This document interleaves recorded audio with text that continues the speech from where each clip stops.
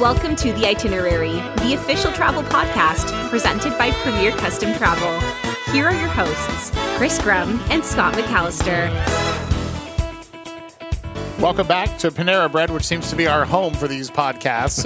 We're popping in and out of here pretty regularly now, but we're back here because we always like to go where the action is, and today we're back with our good friend Hunter Smith from Princess Cruises, but we're not going to talk Princess today.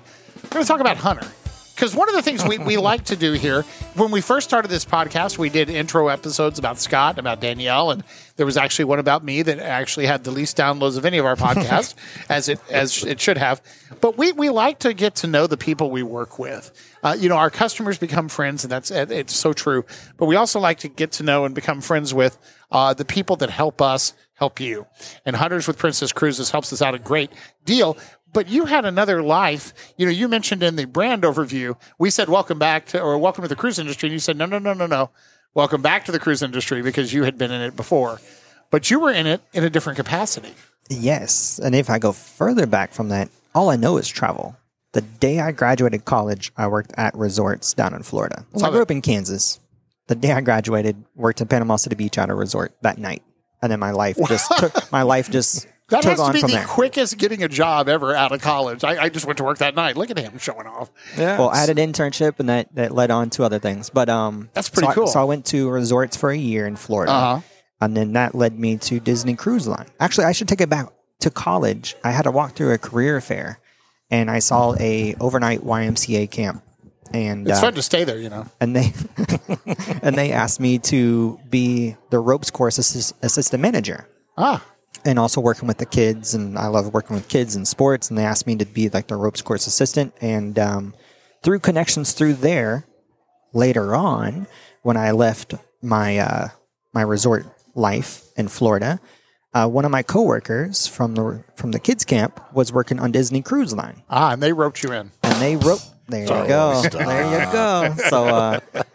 So they got me from Florida to join them down in Port Canaveral on Disney cruise ships. And I worked there for 2 years before Club Med picked me up off the cruise ships. And I worked on resorts for about 5 years and then came back to the States when I was 30. And because I realized I couldn't do those jobs forever. I mean, they were fun. It was like college 2.0. I'm not a doctor, but I stayed with the fun stuff. And then traveled the world. And then I came back and I became a travel advisor for a year and a half. See, I didn't know that part of it. That's interesting. Yeah. And then Sandals. Well, I met a lot of BDMs who do what I do now. Right. And that's where we met you. And Sandals. I had 3 offers. And out of the 3, I chose Sandals because of the brand. Mm-hmm. And Sandals told me, okay, you can choose Kansas City, LA, or Houston. And they told me the cost of living and all that, everything was all the same. And I was like, well, I'm not moving to LA. Cost of living and traffic, I feel like I'll be working for free. Wise decision, sir. Kansas City, I was like, I grew up here. Like, I can always go back and see friends and family. I've been gone for 10 years. But I was like, Houston, that's warm weather. Like, I always say, like, I feel like I'm Caribbean now. So I was like, okay, Texas has supposed to be really nice people and warm weather. And I was like, that sounds like the Caribbean to me. So that's why I chose Houston. I moved here the week of Hurricane Harvey. Good choice. So I tell people that I did not bring a hurricane, but I brought a World Series. We'll take that. That's always my thing. But, that's right. But yeah, that's always like my little path of travel industry. I wish I would have wrote a book, wrote a little diary journal of what I was doing day by day. But I can not too late. But I can piece things together through Facebook pictures. If we can write a book, anybody can. So you ought to put it down at some point. But you're not done yet. I mean, you're with Princess Cruises now, and they're a great brand. But we're going to talk about your past life today. Focus on Disney Cruise Line, which is one of my favorite cruise lines. I've sailed with them 11 times, and I don't have kids, so maybe there's something wrong with me. But really, I think they have a great product. And, of course, who doesn't love Mickey Mouse and Minnie and all that? But you saw it from a different angle. You worked on board, and I think people are always fascinated to hear what's it like to be a crew member on board. So let's talk about, first of all, what ships were you on? So I was on the Disney Wonder when I started. Okay, and we've both sailed that ship before. And then I was the opening team on the Disney Fantasy. So you were on board when I was then, because I did the maiden voyage of the Disney Fantasy. I was there. And how did we miss each other? It's funny. I'll go back and tell just a quick, brief Disney story. When we did the maiden voyage of the Fantasy, there was a fella on board, and we had done an Alaska cruise a couple of years earlier on Holland America, and we had a couple of young people with us who were, I think, just turned 21, and they were the only two in the nightclub every night, and he was the DJ. Yeah. We go on the Fantasy, and we walk into the room there, and he looks over at them and goes, and he names their names, and I don't know how he did that, but he was now on Disney Cruise Line on the maiden voyage, and I don't know what he was doing on board. It was funny. It's such a small world. No pun intended, or maybe intended. Yeah. It's a small world after all. But so you were on the Fantasy for the maiden. How cool. Yeah, I basically joined the ship out of Alaska. So I finished up my contract on the Wonder, and actually, let's go back. I started on the Caribbean. Okay. And then I was very fortunate that whenever I started, the Dream was coming out. Right. There's people that work on these cruise ships that do the same itinerary for years and years and years. And here I am. I joined the ship, and within a month, the Dream comes out. So it pushed me from the Caribbean all the way through the Panama Canal to get to Mexico. And I did Mexico sailings pretty much for a year total before summertime they go to Alaska. Right. And so I was in Alaska. So within a year and a half, I basically cruised in all different itineraries and destinations. And I was like, this is heaven. Well, And then it's worth mentioning, before the Fantasy came out, Disney had 3 ships. Right. And they only have 5 now. And so it's, they're a very small fleet. So you do get to see the world on their couple of their ships anyway.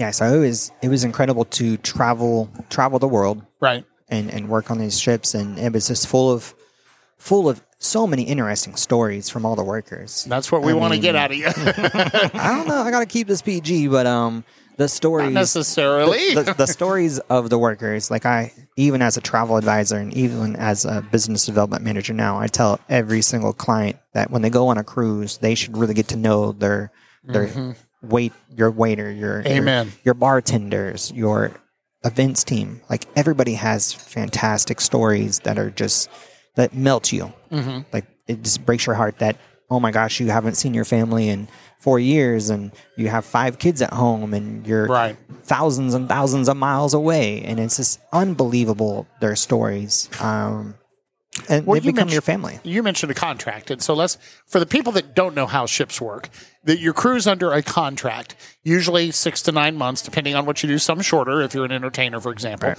So let's talk about it. Your first contract, how long was it? What did you do? So I worked in youth activities. Okay.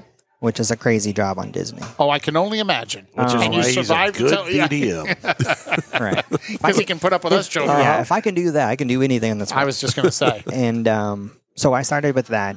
And how long was the contract for the first time? First contract was about 4.5 months. 4.5 months. And you're working 7 days a week? 7 days a week, zero days off. Right. They work you to the maximum amount of hours that you are allowed to each week. Right. It's not people always assume, it's like one of those things where you see one of those pictures online where it says, this is what people think I do, and this is what I actually do. Right. We work nonstop on these ships. I mean, when you guys are in port, the whole ship does not shut down. You can drop off your kids and I'm entertaining your kids while you're enjoying Cabo or wherever. And I'm like, oh, I didn't even see the sunlight today. Well, your brand that you work for a living now, Princess Cruises, was the line featured on the Love Boat. Right. And if you watch the Love Boat episodes, as much as we love the show, it is about the worst representation of what really happens on a cruise ship. 100%. Because the crew are not dating every single passenger that comes on board. Right. Or if they are, they're not telling anybody. But, you always saw Julie, who had plenty of time to go dancing with the customers and do this and that and the other. And she was the cruise director. And I can tell you, as I know plenty of cruise directors, not the case. And then you had the bartender who had plenty of time to just hang out and chat with the customers. I mean, they're friendly, but it's not like the Love Boat. You are working. Yeah, 100%. With Disney, I mean, we were very, very strict with the rules.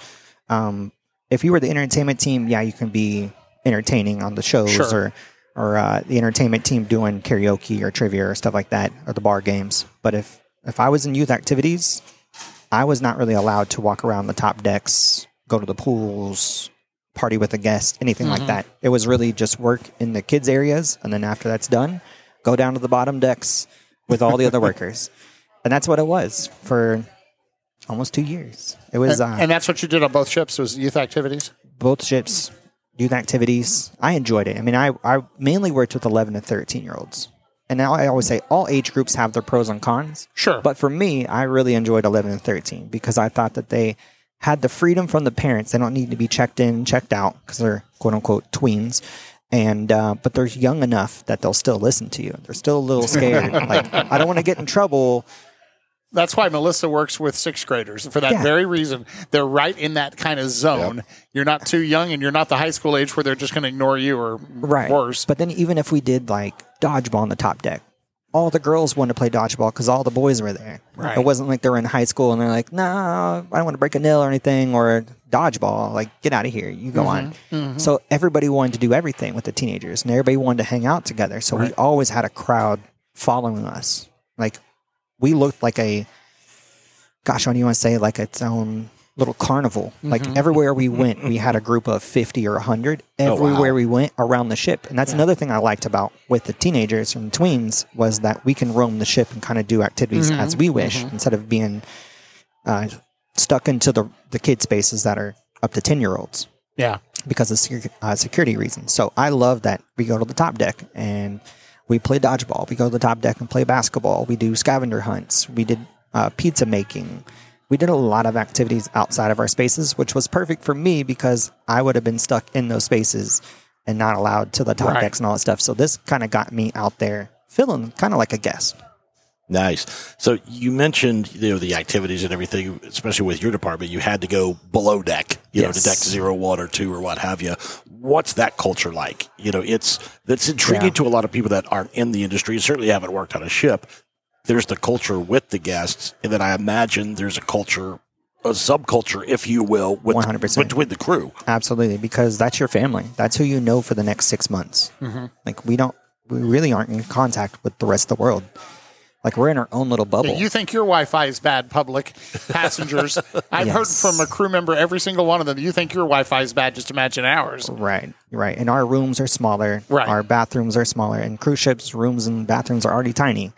You don't have to get out of the bed to pee. Let me put it that way. I told you we're going to make it PG-13. Have you heard about the bathrooms, the triple S's for guys? The triple S's. You can shower, you can shave, and you can the other S. Right. You can actually do that in the staterooms all in one. Like, you can touch everything in the bathroom. And you've also got Scott asked you about culture, and I'm sure this will come into play. You've got 65 different nationalities on board, and that's got to be challenging. But also awesome. That was the neatest thing in the world because I have friends from all over the world, and each time we get off port, there's people who are coming on board for their 6 months, and people leaving. So, at one time there would be like 65 countries represented, but sometimes you find new people and new friends, and I say like I almost go to any country and know a friend. Somebody, I can stay on someone's couch if I wanted to in any country. Well, and that's got to be, it's funny you mentioned that because we have done the chef's table on several different cruise lines. And one of the cool things is you get to meet the head chef of the ship. And I asked one of them one time, I said, it's got to be challenging with 3,000 to 4,000 passengers on board, which is the average with Disney, or really with your cruise line as well. Maybe some less, but generally 3,000 or so. It's got to be challenging with that many passengers, and you've got gluten-free, and you've got vegan, and you've got vegetarian, and I'm lactose intolerant, I can't have dairy, and I'm not making fun of anybody. I'm just saying you've got to account for all these different dietary, and that's not even talking religious. If you're kosher. or you have religious beliefs, Islam, for example. And I said, that's got to be a challenging thing. And he said, not really. He said, the challenge for me is feeding the crew because I have so many different nationalities who all want their own food. So talk about eating as a crew member and what you did or didn't get. Did you enjoy it? Were you fed well? So I have to bring this up because you briefly touched on this. Okay. Serving kids in the kid spaces with all these allergies and restrictions and all that. That was the toughest part of that job. Oh, I can imagine. I mean, we have 20 different tables that may have one kid at each table eating different things and can't be around this, and allergies to ranging from the sun to peanut butter to water. Like, it is unbelievable on how well of an oiled machine they were. Well, my girlfriend Melissa has a banana allergy, and she works in a classroom, and she has to have a sign on the door that says, and then if she has a student that has a nut allergy, which is a bad one, there's another sign that goes on the door. Don't bring this into the classroom. So I can only imagine how you guys had to deal with that. So there is times when I worked with like the kids from like 7 to 10-year-olds or 4 to 7, where we may have 300 kids in the spaces during lunchtime. Oh, goodness. And how did you navigate that? And so basically we have to take a report like 15 minutes before and print it out and see all their allergies that are listed. But then also when the food comes, print a new one to see who was checked in and who was checked out. And then when they sit down, we have to like read their Mickey band and see, okay, you're Kevin and you can't have this. And so each time you're serving the kids with each item, you kind of have to look to see what they can't have. Like we had little signs on each table being like, no nuts on this table. Like it was insane, but it was a well-oiled machine as it should be. But that's a great thing for people to hear that are going to sail. And honestly, Disney does that very well. And it's funny because we put it in the notes when Melissa sailed on Disney the first time that she had a hazelnut, cherry, and banana allergy. And the banana and cherries are really bad. The hazelnut's an intolerance. The other two could potentially kill her. And we put that in the notes, and every time we dined anywhere, I see that you have, and she almost got tired of them saying it, but I said, you know, they're doing this for your benefit. Right. And all of the cruise lines are great about that. And it's something that I think is worth emphasizing because people worry, will I be able to eat? Will I find something for me? I had a couple that came to me that were from somewhere in the Middle East, and they had very specific dietary needs for their culture and religion. And he was worried he couldn't do a cruise. I said, trust me, they will take care of you. And they sure did. And he was blown away that they could. Yeah. It's actually going the extra mile. And they are so appreciative that we can cater towards their dietary restrictions or needs or religions. It's incredible. Well, I'm glad you diverted off my question because that's no, but that's a fascinating thing to hear about. The food for the staff, though, it could be better. Like I always say, as a staff member, as a crew member, we have the worst rooms, we have the worst food, we have the worst of everything on the ship compared to the guests. So I would say it was a challenge to. I mean, you only have 30 minutes to eat. By the time you go from the top deck down to the bottom deck, that's already 5 minutes in the elevators and whatnot. So you're really going down and you're just kind of throwing food in your mouth and running back up and working. And that's kind of how lunch and dinner works. So I would say the food was probably my least favorite part of working on the cruise ship, minus the 0 days off because that's exhausting. So how many hours would you work in a week?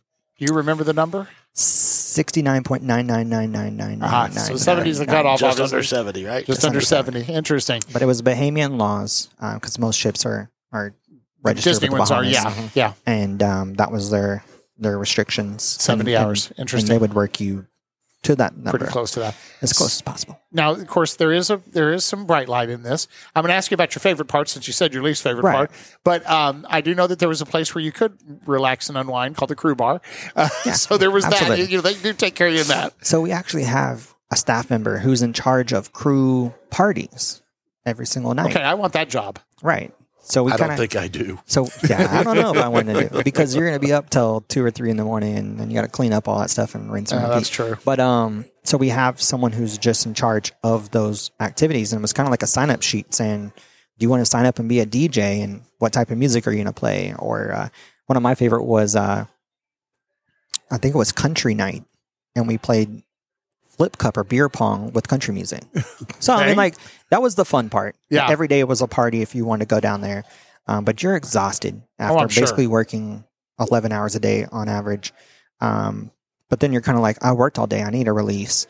And so we'd all go down the crew bar and we would have fun till whenever and then wake up and rinse and repeat, do it all over again. And that was for 6 months straight. So what was your favorite part of the experience? Honestly, it was my coworkers, and it's 100% because people all over the world and all their stories. We still stay in touch with each other, and I was only there for 2 years, but those 2 years feel like 10 because there's no days off. You have roommates who live, honestly, like we have bunk beds, right? Like we share the smallest spaces in the world, so you really get to know these people. But they're for better or for worse. Yeah. But these are long days. So those 2 years felt like 10. So they feel like family. Yeah. And actually for Disney, there's a few of us that meet up in Las Vegas each year. Oh, nice. So we do little Disney Cruise Line reunions. And I know some people in Europe do that as well. And there's Facebook groups and there's all that stuff. During the pandemic, we actually all got together on Zoom. And I think we had like 50 people just from the kids department when I worked. Just on the Zooms during the pandemic. So, I mean, like, we still stay in touch. We still talk about the times where I have a college degree, but I'm standing in front of a bathroom for 30 minutes in front of the, like, waiting on the kids to come out type situation, or I'm feeding corn dogs and I have a college degree. Like, there's things like that, but we just described educators. But a lot of us don't regret what we did. We loved what we did. We chose a different path, and I wouldn't take it back for a thing. Like, I love that I did a different thing where a lot of people finish college and it's like, I got to find a job and get married and have kids. And I was like, you know what? I'm not really done with this. I want to travel the world. I will settle down when I'm ready to settle down. Mm-hmm. And so I kind of chose a different path. And actually, here's a crazy story. And my parents did not like this. Well, my dad did. My mom did. This is where you turn off, Mr. and Mrs. Smith, turn off the podcast at this point, please. Right. So I actually turned down physical therapy school when I was done with Alaska to go to join the Fantasy when she was being built in Germany. Mm-hmm. So I did all my observation hours. I did all my testing. I got approved. I was supposed to go, and I was like, I kind of like this travel thing. Yeah. And that was us with radio. Yeah. And my mom because our parents wanted us to get a real job, and we stayed in radio. And my mom was like, go for it. Do what you want to do. And my dad was like, I think you're going to regret this in like 5 years. And I was like, I'm going to do it. But look what it's done for you. I mean, it shaped your whole career. Right. And my dad, he was very supportive of it. He was just kind of thinking of like me with a career later down the line, knowing that I can't work on a cruise ship for the rest of my life. So I get it. But at that time, I was kind of like, I'm going to do what I want to do. And it was incredible. And that kind of led me to where I'm at now. Mm-hmm. So, and back in the cruise industry again. Back in the cruise industry. But on the land again. side, you get to go on the ship when you want to. But I do love that. Like, whenever I go on board, I still talk to the staff members as if I'm working there with them. So when we had the Ruby Princess down in Galveston last season, I would stay afterwards after all the travel advisors leave on ship tours, and I would sit there and I'd talk to some of the staff members and say, where are you from? What are you doing? How long have you been here? What ships have you been on? How was work life? How's your personal life? And just hearing their stories, like, we connect. I've been through what they're doing. Yeah. And they're just like, how did you do it for that long? I'm like, you're doing it for this long. Like, we have this bond together. So I love that. So that's something. When I came back to Princess, I already had this appreciation for the cruise line. Right. So that's always helped with Princess. And I'm glad you brought up the thing about talking to the crew, because it's something we tell our first-time cruisers, and we repeat to those going back again. You know, I think, unfortunately, there are people that get on a ship and they think of them as crew. They think of them as just the worker bees, and you don't matter. And it's sad to see that. Because if you really take the time, most of the cruise lines have the name of the person and their country on there. Right. And there's a great icebreaker. Hunter from the USA. Well, USA is easy. But, you know, Ketut from India, from Pakistan. Tell me about your home. First of all, they're going to love that you asked. 100%. And then they get to talk about their family that, like you said, they're missing. Because we don't get to talk about that. Because we're working 24/7. Right. And then whenever we're done, we're just with workers and we're talking about how the day went. So we don't get to talk about home. So when guests ask us, we love it. We brighten up. Like, let me tell you. Well, I was actually in Palo on the Disney Fantasy on the maiden voyage, and we had a waiter, and I wish I could remember his name, and I guarantee you Danielle would remember it. She was on board with me, the third member of our PCT team. Right. And Danielle asked the waiter, she said, oh, you're from, I want to say Belarus. But she said, and your name, whatever his name was, started with an R, if I remember correctly. But anyway, she asked him, she said, so tell me about your home country and about your family. So not only was he thrilled to tell us about everything throughout the meal, but he said, permit me, if I may, to share with you, we're going to enjoy Palo, which, by the way, if you've never been on Disney Cruise Line, is a Northern Italian food. He says, I'm going to serve you a beautiful meal tonight, but if you'll permit me, I'm going to share with you what I would have at every course if you dined in my house. And he told us about what he would serve that was native foods to his home country. And we got an education on that beautiful country, and he was so proud to share it. Yeah. But somebody asked, you know? Yeah. And it really made the difference, and it made the night so much more special. Yeah, I agree. I definitely recommend for every cruiser to talk to the staff members and see how their day is, see how their life is, see how their family is. We love that. I think that's a great way to wrap it up. Thanks for sharing a glimpse into what it's like working on board. Yes. And thank now, you. welcome back again to the land side of things. Well, I mean, land for what it is. You know, you're on the ships a lot. Yeah. I enjoy being home based now here in Houston. I'm sure. Having a day off and being able to have friends and family and being able to drive and eat at restaurants like Panera Bread. But anyways, I enjoy being on the other side of things, and meeting you guys have been amazing as well. So thank you for your friendship. Oh, thank you for your friendship and all you do for us. That's Hunter Smith with Princess Cruises, but talking about Disney. And by the way, if you want to catch the episodes where he talks about what his bread and butter, as he calls it, go back in our archives, and they're available at premiercustomtravel.com/the itinerary. Check out his brand overview of Princess in Alaska and the military offer. If you're in the military, folks, they have an incredible offer for you. And we also talk about Galveston, because you guys are back, and we're thrilled to have you here. But thank you for joining us as always. Thank you. Thanks for listening to The Itinerary, the official travel podcast presented by Premier Custom Travel. You can view the schedule of upcoming podcasts or listen to previous episodes on demand by visiting our website at premiercustomtravel.com/the itinerary. Join us next time for another edition of The Itinerary.